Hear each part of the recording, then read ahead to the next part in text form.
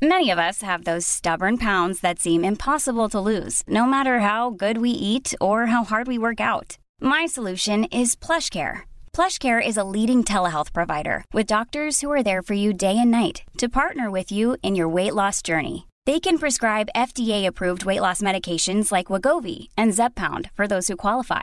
Plus, they accept most insurance plans. To get started, visit plushcare.com/weightloss. That's plushcare.com/weightloss. Ever catch yourself eating the same flavorless dinner 3 days in a row? Dreaming of something better? Well, HelloFresh is your guilt-free dream come true, baby. It's me, Keke Palmer. Let's wake up those taste buds with hot, juicy pecan-crusted chicken or garlic butter shrimp scampi. Hello Fresh. Stop dreaming of all the delicious possibilities and dig in at HelloFresh.com. Let's get this dinner party started. Quality sleep is essential. That's why the Sleep Number Smart Bed is designed for your ever-evolving sleep needs. Need a bed that's firmer or softer on either side? Helps you sleep at a comfortable temperature? Sleep Number Smart Beds let you individualize your comfort, so you sleep better together. J.D. Power ranks Sleep Number number 1 in customer satisfaction with mattresses purchased in-store. And now, save 50% on the Sleep Number Limited Edition Smart Bed for a limited time. For J.D. Power 2023 award information, visit jdpower.com/awards. Only at a Sleep Number store or sleepnumber.com.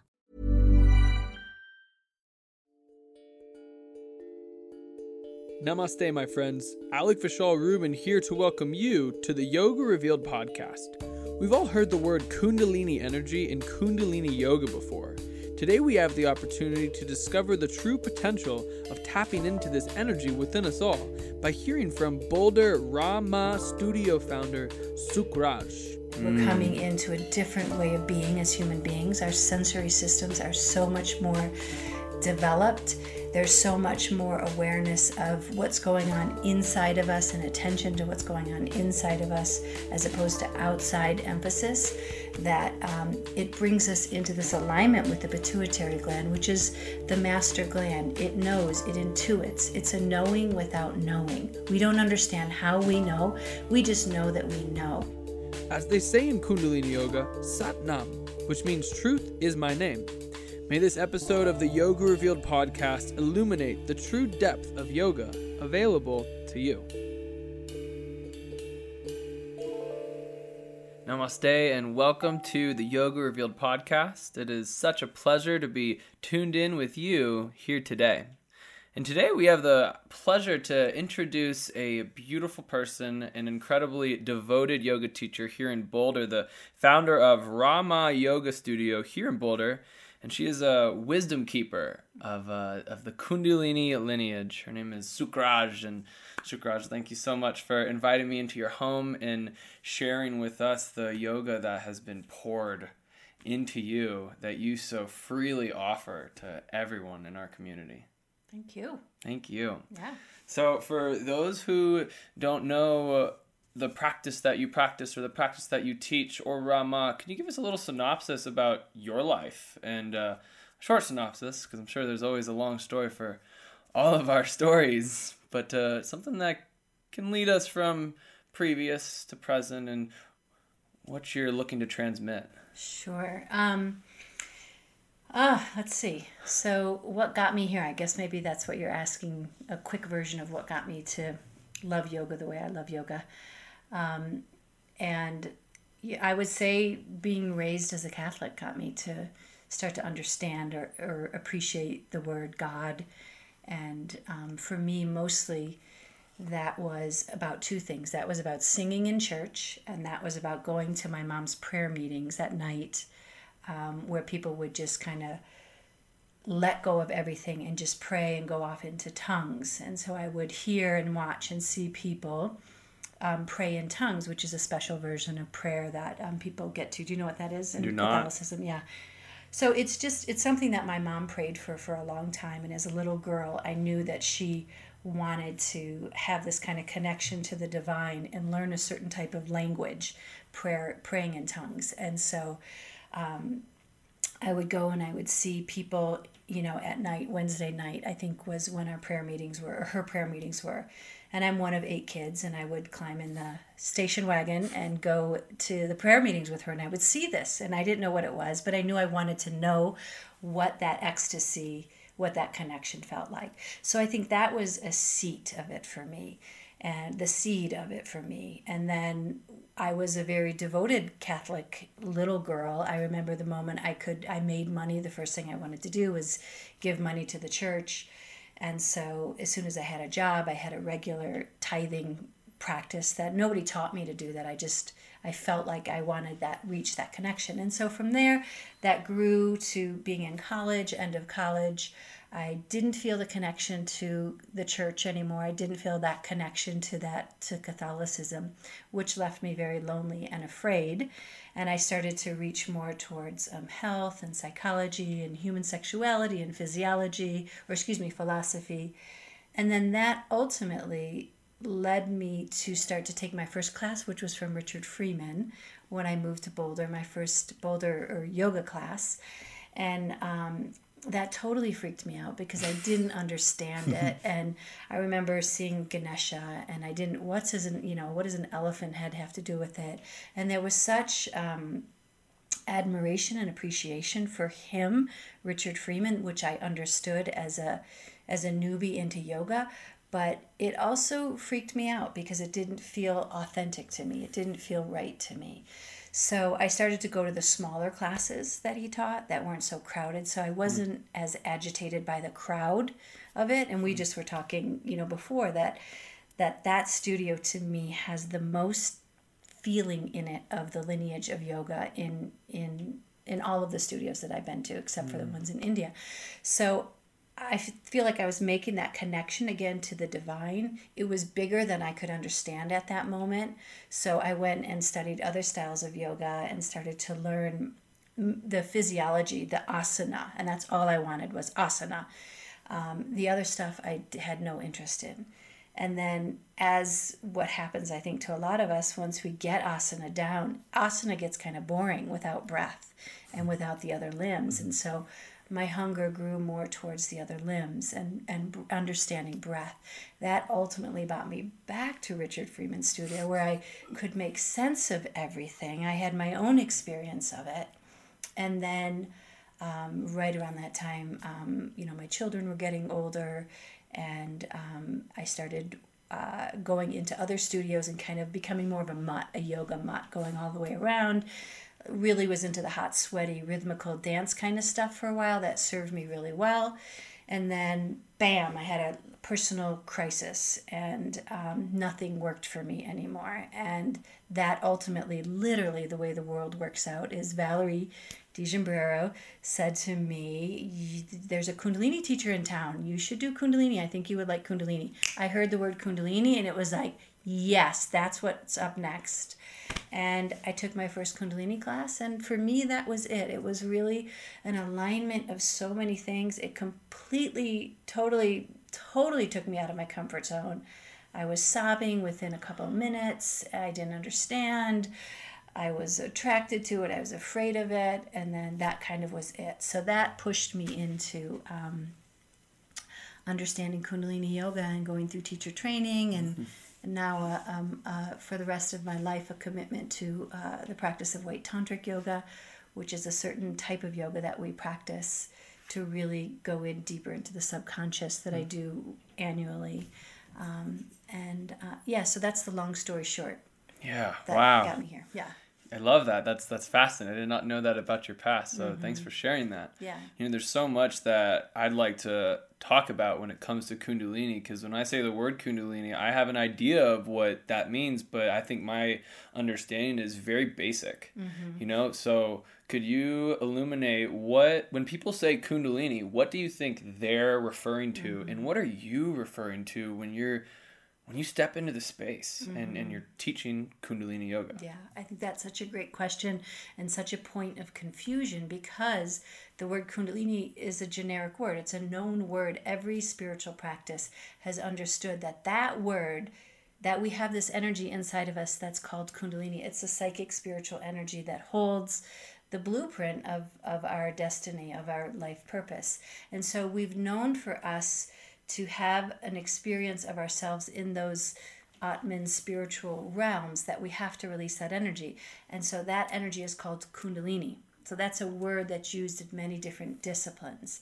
And then we have an actual lineage of yoga called Kundalini Yoga, which is the process through meditation, through pranayama, through drishti, through asana, and through mantra that we systematically, in a technological, Kundalini is also referred to as a technology, we go very deliberately to that part of ourselves and release it through all of those different expressions. And so Kundalini Yoga is a style of yoga that's very fast to releasing that spiritual energy inside of us. So the type of Kundalini Yoga that I've been trained in is Kundalini Yoga as taught by Yogi Bhajan. And so he is a master practitioner who came to America, first to Canada, in the mid-60s, late 60s, and started teaching the secret version of yoga to American people. And so it can be really confusing for people. What is Kundalini Yoga? I know what Kundalini is, but what is Kundalini Yoga? And all these misconceptions about Kundalini is dangerous and you don't want to release it. And so I think it's an important conversation to keep having so that people understand that that's a natural energy inside of you. And Kundalini Yoga is a practice that we practice to start to release that energy so that we have experiences of ourselves, of our real true self. I've heard a lot of talk of releasing it and comment on this, harnessing it? Harnessing it. That's kind of like a way of surfing it? Is that what you mean? I suppose. I don't know. I mean, I've heard my friends be like, hey, harness and cultivate the Kundalini energy so you can use it. Absolutely, yeah. So to me, that's kind of, it's an expression. It's learning how to open it up and let it move up through the spine, through the channels, through the chakras. Beautiful. Yeah. So a few months ago, I had the opportunity to sit with Richard, and he's on the podcast, and I had asked him, and I kind of wonder how you'll respond to this. I had asked him, with a whole style, with an array of the styles of yoga that are present today, what is the aim of yoga? And his answer was to wake up. Mm-hmm. And I think that rings true for any style or any lineage of any mindfulness practice that we're stepping into, whether it be yoga or Tai Chi, whatever it is, to wake up, collective consciousness. If there was an aim for Kundalini Yoga, an aim that, is aside with to waking up, what would that aim be? The way we would say the same thing that he says, the way that that we would say that is to wake up the intuition, to wake up, the pituitary gland. We're coming into a different way of being as human beings. Our sensory systems are so much more developed. There's so much more awareness of what's going on inside of us and attention to what's going on inside of us as opposed to outside emphasis, that it brings us into this alignment with the pituitary gland, which is the master gland. It knows, it intuits. It's a knowing without knowing. We don't understand how we know. We just know that we know. And so that's the waking up. And when we know what we know, we don't mess around with things that aren't right for us anymore, no matter what that is. So we're falling in alignment with what we're supposed to be doing, for lack of a better word. What we're to be leaving behind. What is our deposit here on this earth plane? Not what can we gather, but what can we leave? What can we share while we're here, and what can we leave while we're here? And so it is that feeling of knowing what's right for you, knowing what's true for you. And we have to go through a lot of letting go. So much of the practice is more about letting go of those ideas of what honestly makes us happy. How do we find happiness in our day-to-day life, authentically, for real? And so that is totally, completely about knowing who you are. In those moments when we feel these, just mind-confusing question marks coming up in our lives, and that are usually, very head space oriented, and we the self-critic is just banging on the door. how can we get closer to knowing ourselves from our own practice, and what relationship does that have with our pituitary gland? How can we find alignment with the gland? Right. Well, I mean, first thing I want to say is I think you were getting to with that question is the difference between rationalizing and intellectualizing and thinking and knowing. And the pituitary gland knows. That's what I mean. You know that you know without knowing how you know. And what Yogi Bhajan would always say, you know instantly. It's not a thought. It's like yes, no. It's right there. But we have a culture that really values rational thinking and planning, and those are all good things, but those tend to activate the ego, and they tend to get us outside of what we know and into what we think we're going to know, or what we think is going to be important. So the pituitary gland is just as real as your fingers, and you can move your fingers around by telling your body to move your fingers around. Well, we can polish up the pituitary gland and activate the pituitary gland through pranayama, through drishti, through mantra, through asana, and start to access it, make it known and real to us. But it's a process of uncovering and getting to know, kind of like, the first Tadasana. I can still remember my first mountain pose, and it was really hard to have my hands up over my head. That was, I was like 18 and I was doing a mountain pose, and it was like, this is really uncomfortable. Now I can't go a day without doing that, And the same thing is true with our pituitary gland. We just don't know what it feels like yet for some of us.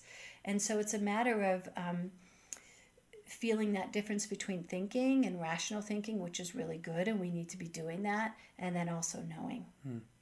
Knowing requires more quiet time.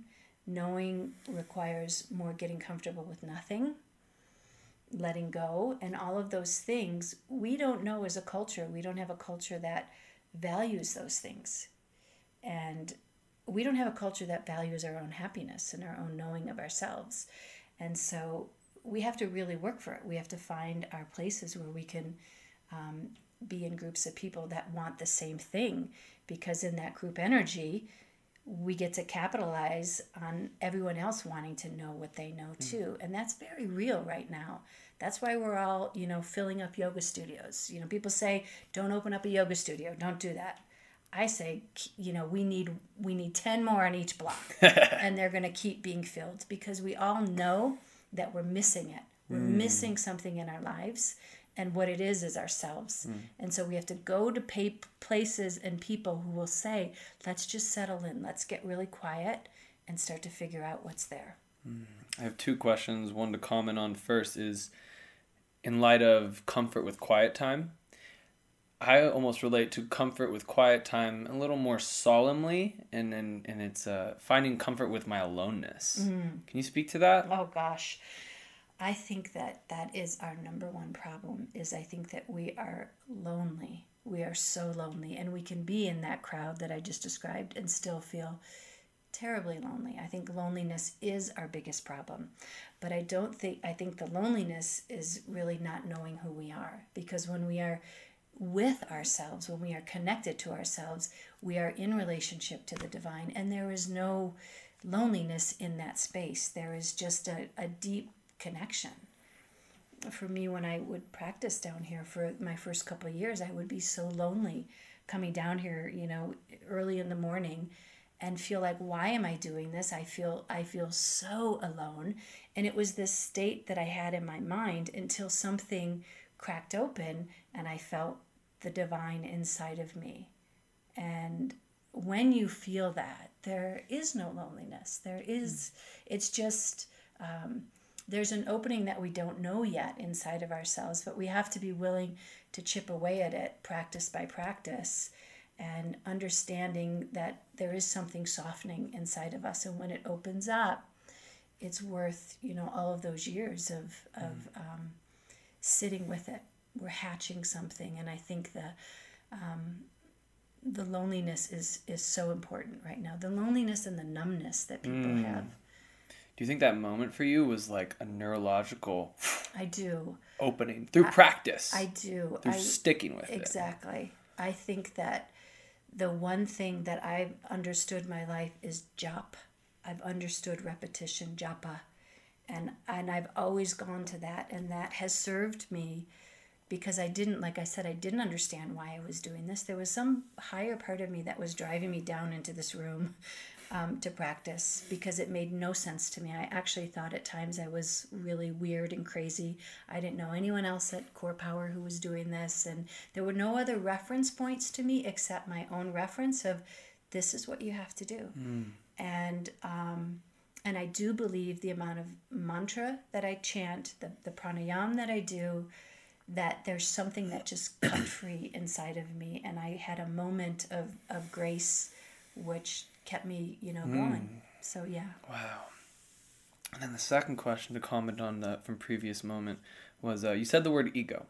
And I had taken your class last Friday, and gosh, it was like I felt... What did I say? Well, it was so beautiful. I felt like I could see you as my mom. Like you had this beautiful, nurturing mother energy. It was egoless, and it was so in devotion to your own practice, and you were transmitting your practice as a teaching through your teacher. And that is beautiful to me.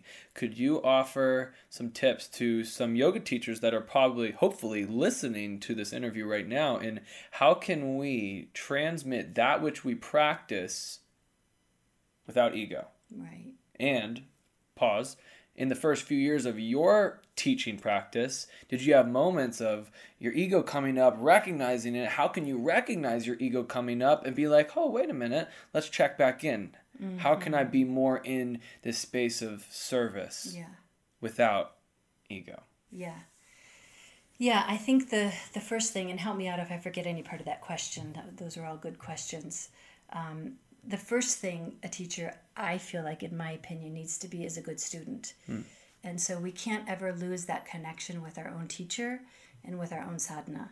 Whatever, and sadhana is just your own private personal practice. However you define it, it's just something that you're hitting, I feel like, best to do in your own private space. You can have, a group practice outside in the world at your studio or wherever.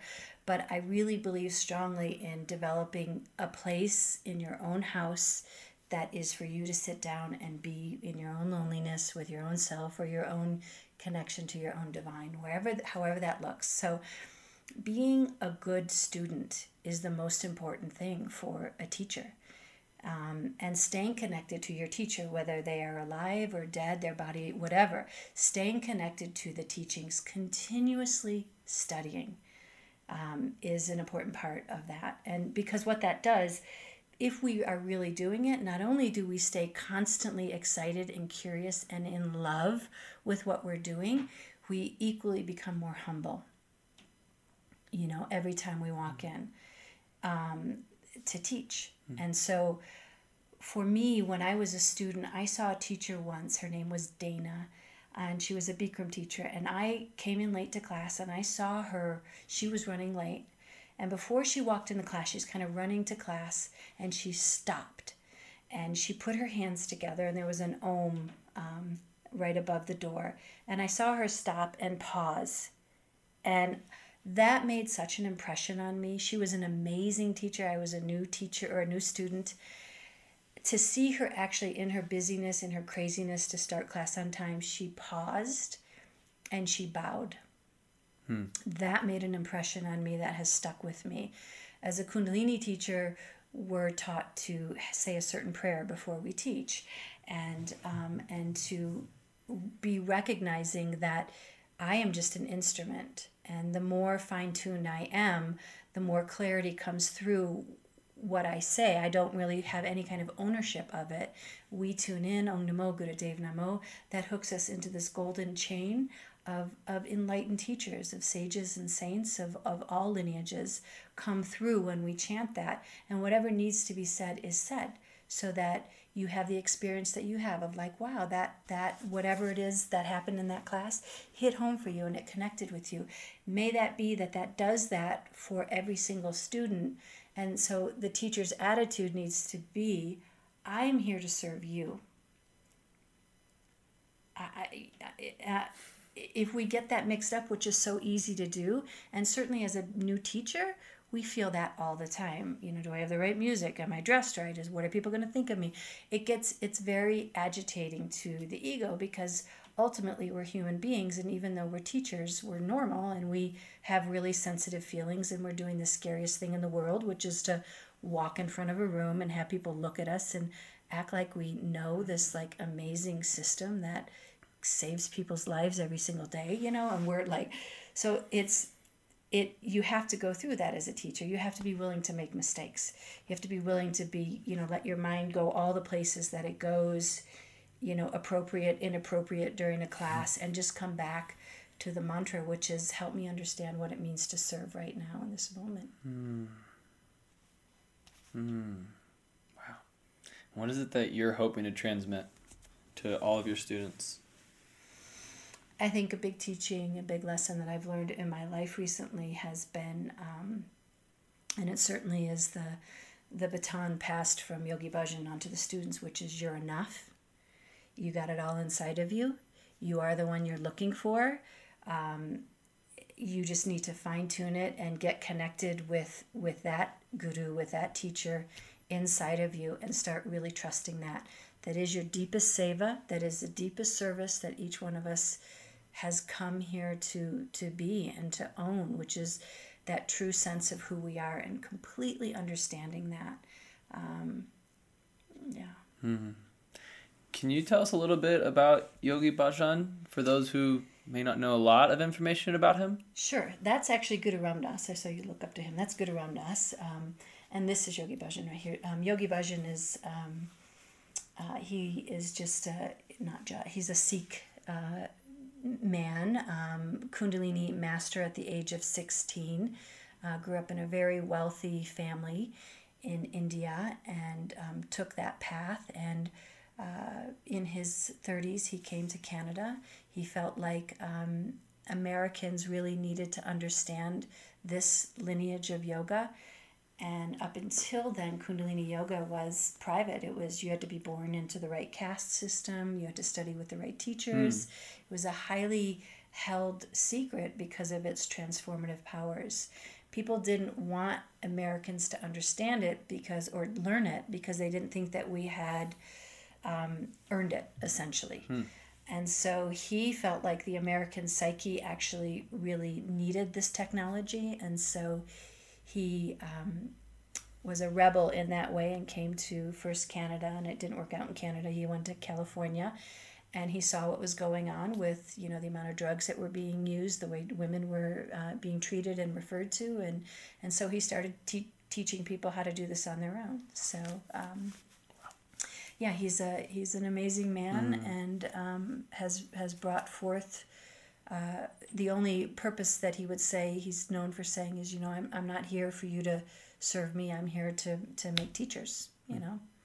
And then the one thing that Yogi Bhajan said that really got my attention, because the whole, turban and the white and the whole outfit that came along with it, being born and raised Catholic, that was scary to me. I didn't know what that meant, and I wasn't interested in acting differently than who I was. So when I started doing Kundalini, it was like, do I have to do that to do Kundalini? I was very confused. But he said something. He said, I am not here for you, and I'm not here for your children. I am here for your children's children. And that just was wonderful for me, because that's what I feel like my life is a lot about, is like making sure certain problems in my family don't go to my kids, so that their kids have it easier. So this kind of bigger, wider view is very curious to me. And it really is what kept my sadhana so strong. Is like I wasn't going to let this pass on. I wasn't going to let my crazy neurotic patterns influence my daughters. And so that generational view, I think, is a very noble way to step onto your mat, knowing that it's making a big difference for people that you don't even know yet, that are in your lineage. Wow, that's beautiful. Your relationship, it seems like you've had a continual evolution towards a relationship with God. And starting from Catholicism to having this little gray area of unknown, and just maybe a little bit of insecurity back then, and then finding more sureness and groundedness and connection through yoga, and then furthermore into where we are today with Kundalini. Can you speak to that conversation with yourself out loud, and how God, or maybe a different word you resonated with, evolved into Kundalini, and how you relate to divinity in breath? Yeah, yeah. Well, I think in the beginning, what I was taught is God is outside of you. God is something to be afraid of. God is always watching you. Certainly any Catholic, person would tell you that total fear. I mean, I remember as a kid just crossing my fingers that I would make it to purgatory. I had an awful feeling that I was always bad because I was, naughty or whatever. And, so that I think that's a very common feeling that Catholic people have. So that feeling of like God is outside of me, but yet when I'm in church and when I'm singing, I felt it inside of me. I didn't understand that. And so certainly doing, asana for the first time, my entry into yoga was just strictly asana. That starts to get you into breath, and starts to open up things. And then when I started doing Kundalini Yoga, in Kundalini Yoga, we talk about God all the time.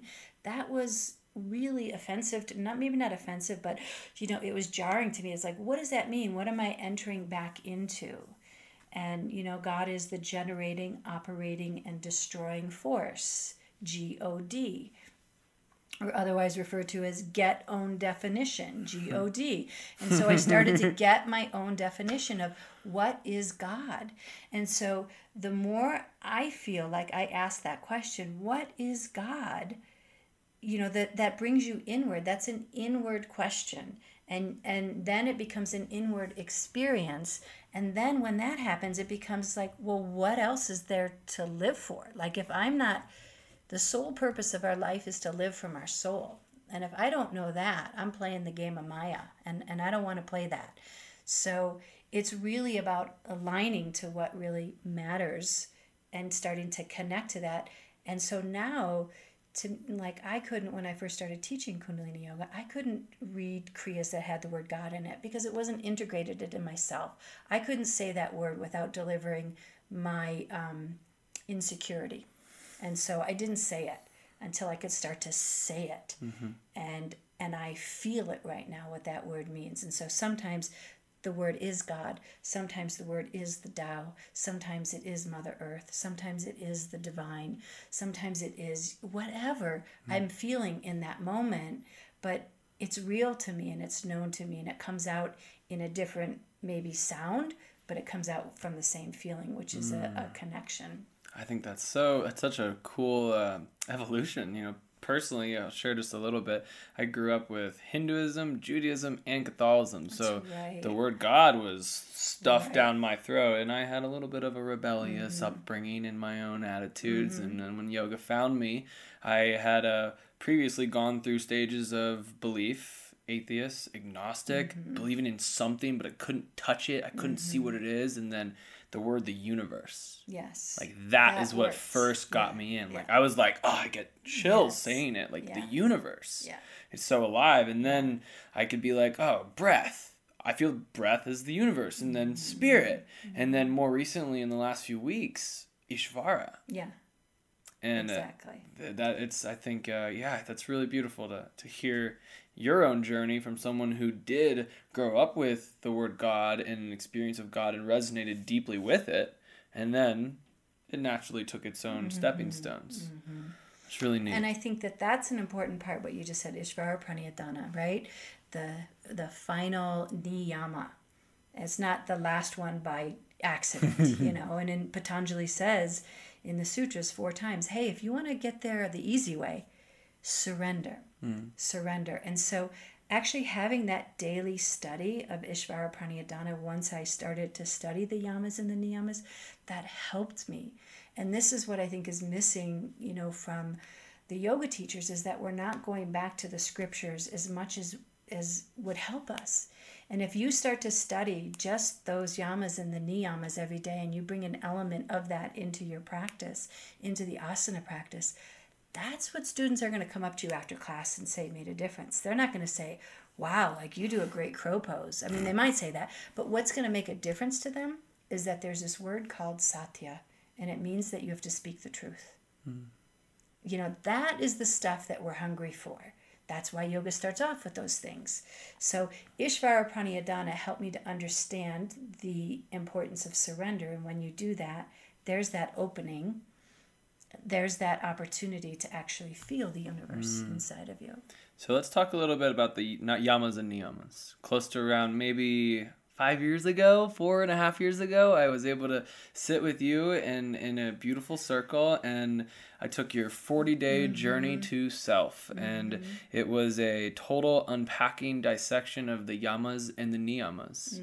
And before we talk about the yamas and 4 of the niyamas, I'd like to talk one moment on Ishvara Pranidhana again. Great. I find that in an asana practice, the more consistently that we can show up with awareness to Ishvara, we can tap into her. We can feel her surrender through asana. And I think that takes time. Yes. My God, does that take time? Yeah. Now, once the asana is done, hopefully we don't roll our own morals up with the yoga mat and stuff it to the side. How do we stay tapped in? How do we stay tapped in with Ishvara during our to-do list? During the chaos of having to go from A to F throughout town and making our you get what I'm, I think you get what I'm getting to say. I do hear what you're saying. And to me, that is where I just read this great quote from Yogi Bhajan yesterday where he was saying, you know, what you show up and what you do in the morning, that's your practice. That's, you know, what you're doing during the day, that's meditation. And so that is why we practice. That is why we serve ourselves, to center ourselves so that we can, number one, I think the first thing that needs to happen is that we need to simplify our lives way more. So there's not an A to Z list every day. A lot of us are just spending a lot of extra time on things that we don't actually need to do. And I think that the more direct we get with our true selves, the more unnecessary things start to fall away. So I think that kind of cleansing process needs to happen with us. And then it's a constant reminder. I always say we have to remember to remember. So to me, chanting during the day really helps me. There are certain chants that are my bij mantras, they are my seed mantras. And so it helps me to remember to not take the whole thing so seriously. And to, you know, sometimes for me, what I do is I love to work so much that and it's been a real problem in my life that I put my work in front of, you know, my house and what I do, you know, as a mother and as a wife. And so I have to remember what is the most important thing to me. And remember that I have a nervous system that just wants to work like crazy. And so if I am not working on relaxing that so that I'm actually putting energy towards the things that matter the most to me, that I'm creating so much more problem by not living in alignment with what matters the most to me, which is this house, the people that live in this house with me, my husband and my children, and remembering why I'm working that hard. It keeps me constantly in this connection of essentially doing less. Even though I do a lot, I'm learning the older I get how to do less of it while I'm actually getting more done. Beautiful. Do less. Do less. That's what yoga is. Yoga is that process of letting go. It's more about what can you let go of than what can you get. Nice. And let's tap into the yamas and niyamas. How can we live yoga more fully with the yamas and niyamas?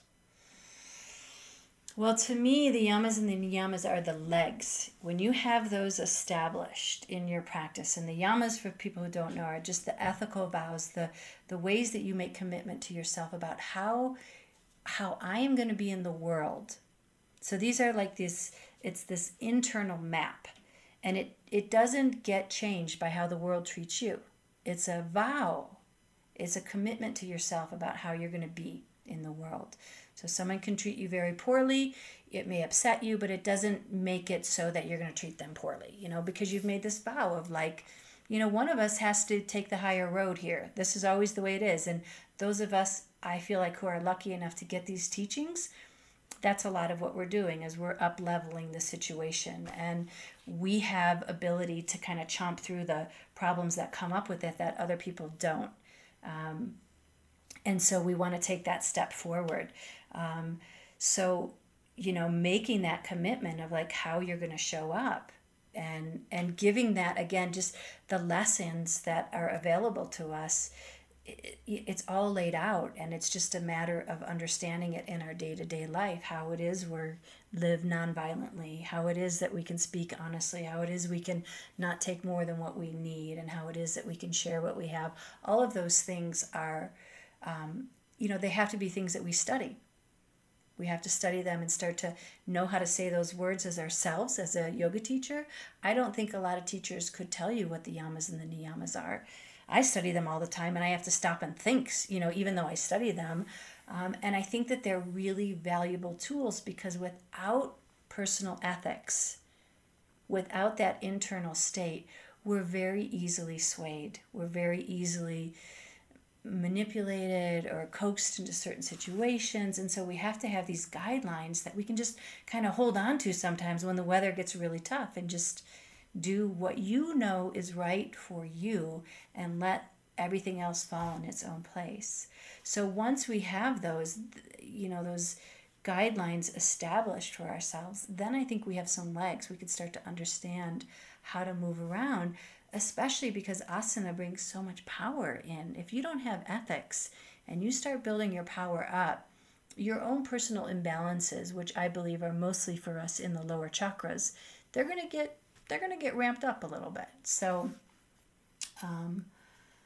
yeah. Crucial foundations. Totally. Then taking the yamas and the niyamas, and, I think for many, myself included, asana, yourself included, is the introduction to yoga. What are the best ways to tap into the yamas and niyamas? How do we do that?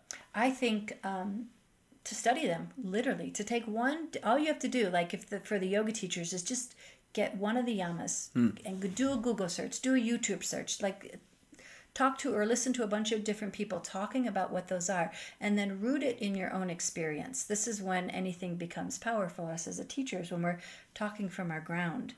And then start to share that. I think if you just say to a student, hey, there's this word, ahimsa, and it means that you actually, when you start to explore how violent you are in your own mind with your own self, that's pretty powerful. I still remember the first time I heard that word. And I still remember thinking, I'm not violent to myself, until I started listening to what I said to myself. Then I realized there was a pretty serious war going on there. So that is how we can help people liberate and free themselves. Yoga is a self-initiating process. No one can do it for you, but all you have to do is plant the seed for someone to begin to understand that they actually can do it for themselves. Up until then, I don't think we know that we can do it for ourselves, because we're lonely and we're numb. And so we have to have that first sound, that's first vibration. And Sanskrit has such a high vibration. Gurumukhi is such a high vibration that there's that knowing without knowing. I don't know what Shanti means. People say it all the time, but I know I like to say that one, Shanti. Shanti. People get into Shanti. So knowing and seeing how clear the yamas and niyamas are the returning foundation of your practice, what could you say are the most valuable components of your practice?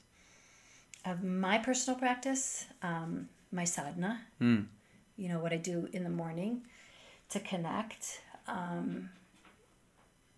One of the things that I'm challenged right now, and I speak to this all the time, which is it's probably the other way around. I speak to it because I'm challenged by it, is waking up in the morning and not going right to, like what I say is like, just feel like, what are you connecting to first thing in the morning? Are you going to connect to the internet, or are you going to connect to the divine?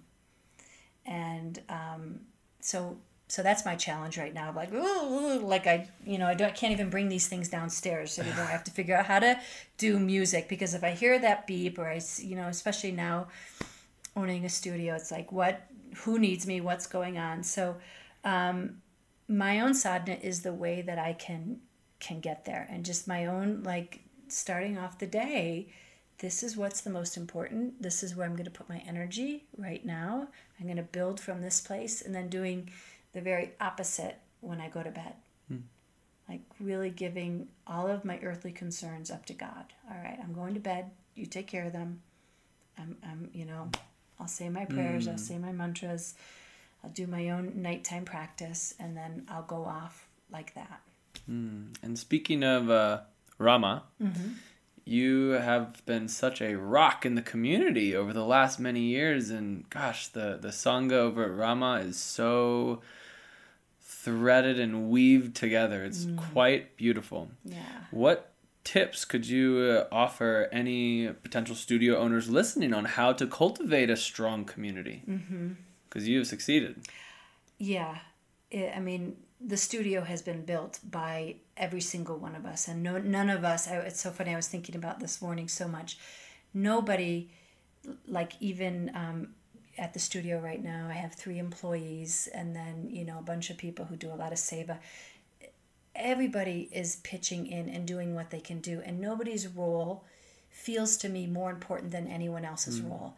That's the feeling that I have around this community. It's like we're all showing up, whether we're students, whether we're teachers, whether we're, mopping the floor, whether we're emptying the garbage, whatever it is, everyone is showing up and putting in what they can. And with that comes that feeling that you got to experience, when you took class of like, this is a whole thing here. This is everyone coming together as a community. I would say to any yoga teacher, or anyone who wants to open up a yoga studio, and this is the opposite what was told for me for years, everyone said, don't do it. Do not do it. You're never going to make any money, which is true. And it's really hard, which is true. But I like things that are hard. I like challenges. And here's what I'm really solid in right now, 6 months into owning a studio, is that there are more things valuable than money. There's happiness, and I am happy waking up in the morning knowing that I'm teaching every single day. Maybe not every day. I am working to have at least a day off. That hasn't happened yet. But I would say do what makes you happy. And there is a wealth and there is an energy to that that far exceeds, the forms of money and value that we put on money. So I would say to any yoga teacher, do what's in your heart. Know that you're going to be in for some challenges, but, it makes a difference to me to know that everyone has come in, to set the tone for their day, to do something that's really important. And every one of those students goes off into their world, and that ripple effect that Patanjali talks about, that our yoga practice has, continues to make an effect on our community. Everyone else goes out there. So, and I also believe that there is, even though people said to me all the time, you're never going to make any money, the studio is doing well. We're 6 months into it, we're doing well. So there is a path to that. I think that there's all these barriers that we have, and essentially what it comes down to, whatever you love, do it, and trust that wherever it takes you, be smart, plan, but trust wherever it takes you is going to be the right place in your life. So that idea of having 10 yoga studios on every block, I say go for it, because it's a hunger. Where did I hear the other day? I heard someone say something. I can't remember what it was. I think it was like yoga studios and gyms. Like the more people get in crisis, the more problems that there are in the world, the more people are going to these places, because that's Ishvara Pranayadana. We don't mess around when we're in crisis. We have to go to what really counts, and what really counts is, what am I? What's going on? And that's the language of Ishvara Pranayadana. And that's why yoga studios, I believe, are going to continue to be successful businesses everywhere, because that's the work that we're all up to. I was recently told, in light of being I'm not a studio owner, but in light of the ways of just cultivating what you love, whether you're getting paid for it or not, and maybe you can demystify what I'm about to say. Saraswati first, and then Lakshmi comes. Yeah, I feel like it's just that. It's like disconnecting to what you want to do and not letting this outside idea. Prosperity is based on giving. That's it. That's all Mother Earth does, is she gives and she gives and she gives. And we can't kind of give. Like, we want to really open up and really give. And when we do that, we get. We truly, truly get. And it's the idea of what we're getting that I think we need to open up our vision. Is like, we're getting our happiness. We're getting the feeling of like we've done everything that we could do for that day. And the more we understand ourselves, my experience in my life has been, it has put me in a position that the only thing that I want to do is to actually give. That's all I want to do, is just to keep giving. And I've learned how to take care of myself in that, so I'm not depleting myself, or if I do deplete myself, how to rein myself back in. But it's through that giving that we begin to receive all of those things. So it's you have to experience it. People who are struggling with money and lack, I think a very simple thing that you could do is just start to say thank you. I always say, if you can make thank you the most positive, popular word in your vocabulary, just try it for one day. Say thank you to everything. It really does start to shift our internal environment, and we can start to say, it's not so bad. Thank you. Yeah. Yeah. That's awesome. I think one other thing you said from class that just came up when you said thank you was if we can approach our life not as a right, but as a privilege. Yes. Yes. What a mental shift that is, right? That it is a privilege. And that there is, the yogis would say there's a certain amount of breaths that we're all coming here to live. And there's nothing that's going to kind of mess with that. And so when we feel that privilege, I think that it can connect us to a fearlessness around our own life, and a willingness to actually be vulnerable and try at the things that we love. And so that's when it starts to really feel like it's a gift, because we're pushing outside. And I believe this is the work of all of us right now, is to push outside of what we know. We have to, that image of a lobster, when a lobster it gets bigger, its shell gets too tight and it has to go underneath a rock, and underneath the rock it sheds its own shell, and it lets itself get a little bit bigger, and then it gets that new shell on it, and then it kind of crawls out. We're kind of finding where that rock is and getting rid of that old stuff so that we can let ourselves be as big as we really are. And that takes a lot of vulnerability.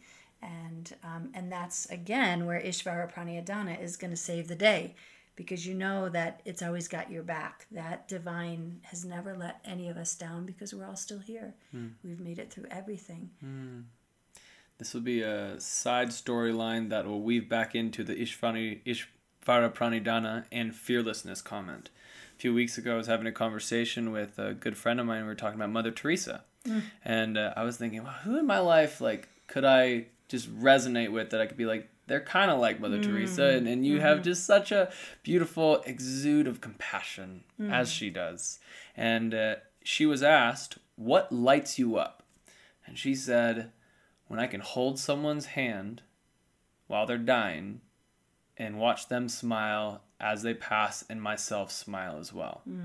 And that to me was fearlessness. So the moment you just said fearlessness with Ishvara, that is what came to me, and I wanted to share that. Totally, yeah. Yeah, Mother Teresa is an amazing teacher for all of us, what she did.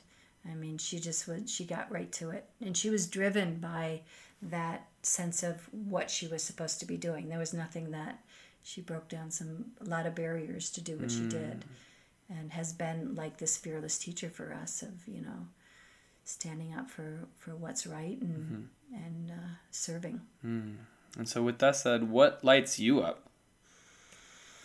What lights me up? I think sharing, sharing what the practice, the liberating qualities that this practice has, and helping people to understand how to let go of these ideas of who we think we should be. It's just really, really understanding that it's all okay, no matter what's happening in our lives, that it's okay, And if we can allow things to be the way that they are, and to really accept the conditions of our lives as they exist right now, that really lights me up, but it also really softens me, and it helps me to really have that experience of like, there is nothing wrong, no matter what's happening in all of our lives right now, in the world right now, that it's not wrong. There's a huge cleansing, purification process that's happening for all of us right now, and it's releasing a lot of things that are really ready to be released and let go of. And to be able to do that every single day, and to study, and we're in the presence down here of the Siddhi Guru Granth, which is the holy book right up there, and to feel all of the teachings of truth available to us right now. That's the one great thing about the computer, is that we can access it at any point. That totally lights me up. That totally lights me up. Thank you. Yeah. One last question. What would you offer to the practitioners and the listeners, the teachers, whomever is listening, as they carry forward on the path of being a human being and being a yogi? What little golden nugget would you offer? I would say to slow down. I really would. I really would, slow down, get outside, because there it is all right there in nature for us. If we can take a meal, try to, for the next week, have one meal outside. If you can't sit outside on your porch, open up your window, look out the window, and have nature be your reference point, because nature gets us out of ourselves, outside of the idea of ourselves, and into the experience of ourselves. And I believe that when we get there, we start to get really good with who we are. We start to know what we know, and that's what we all need to do right now, is just know what each one of us knows, and then share it from there. Thank you so much, Yeah. Sukhraj. Such a blessing and such a privilege to sit across from you and to share the wisdom that you're so passionate about. Thank you. Thank you for tuning in to today's episode of Yoga Revealed. This is Alec Rubin, and it is such a pleasure to be learning more about yoga with you. If you have an interest to try a new style of yoga out or dive deeper into Kundalini with Sukhraj, visit ramayogaboulder.com for class information, as well as receiving 10% off of her 40-day Journey to Self meditation program, which navigates the integration of the yamas and niyamas in your personal life. Thanks for listening again. If you haven't signed up for the Yoga Revealed newsletter, please do so by visiting yogarevealed.com and hit subscribe. We have amazing events, gifts, and opportunities for you, such as full scholarships to teacher trainings, music and yoga festivals Alec and Andrew will be at, along with the most exciting interviews coming to you. We look forward to co-creating beauty in this world.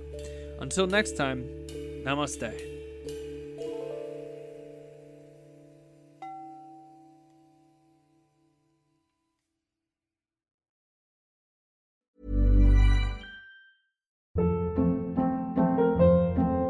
Hold up. What was that? Boring. No flavor. That was as bad as those leftovers you ate all week. Keke Palmer here. And it's time to say hello to something fresh and guilt-free. Hello Fresh. Jazz up dinner with pecan-crusted chicken or garlic butter shrimp scampi. Now that's music to my mouth. Hello Fresh. Let's get this dinner party started. Discover all the delicious possibilities at HelloFresh.com.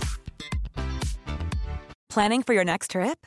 Elevate your travel style with Quince. Quince has all the jet-setting essentials you'll want for your next getaway, like European linen, premium luggage options, buttery soft Italian leather bags, and so much more. And is all priced at 50 to 80% less than similar brands. Plus, Quince only works with factories that use safe and ethical manufacturing practices. Pack your bags with high-quality essentials you'll be wearing for vacations to come with Quince. Go to quince.com/pack for free shipping and 365-day returns.